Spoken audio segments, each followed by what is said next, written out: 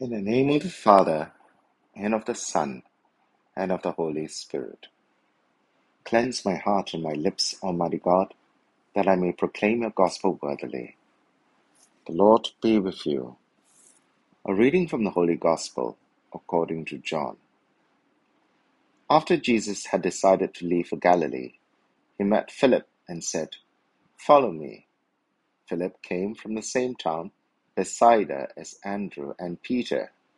Philip found Nathanael and said to him, "We have found the one Moses wrote about in the law, the one about whom the prophets wrote.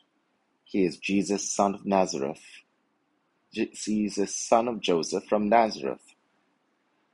"From Nazareth," said Nathanael, "can anything good come from that place?" "Come and see," replied Philip. When Jesus saw Nathanael coming, he said of him, "There is an Israelite who deserves the name, incapable of deceit." "How do you know me?" said Nathanael. "Before Philip came to call you," said Jesus, "I saw you under the fig tree." Nathanael answered, "Rabbi, you are the Son of God.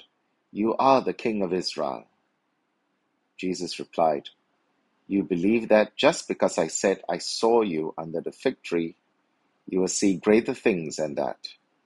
And then he added, "I tell you more solemnly, you will see heaven laid open, and above the Son of Man, the angels of God ascending and descending." The Gospel of the Law. Chapter 1 of St. John's Gospel provides us with an astounding, sharp contrast between two realities: a beginning of the Word which takes place outside of the historical boundaries of time, and a second part which locates the Word incarnate in a specific milieu and space. The first part, which is John's prologue, follows a path of contraction from universal and cosmic proportions to zooming in on the figure of St. John the Baptist beyond the banks of the River Jordan. John the Baptist will be the link between these two realities, witnessing to the Word who is God and who created the universe, and now witnessing to that very same enfleshed Word in his time. As the prologue seeks to contract, this second part details how a movement begins to expand. The Baptist sends his own two disciples to the Lord, who become disciples of the latter. Then two additional disciples are added to this motley crew in today's passage. First Philip, whom our Lord personally calls, and then Philip invites Nathanael. But it is not just the number of followers increasing which indicates an expansion of this movement. Their perception and understanding of the incarnate Word also expands. Firstly, Philip uses the same phrase as the Lord when he invited the first pair of disciples, "Come and see." The disciples are not just meant to be blind followers. As they interact with him, they become more and more like him. Our Lord is like the index person for a new cluster of people who will be infected with his same spirit and mission. Secondly, we also see the heightening of the confession of Jesus. Philip speaks of Jesus as the Messiah foretold by the prophets, but then Nathanael raises this to "Rabbi, you are the Son of God."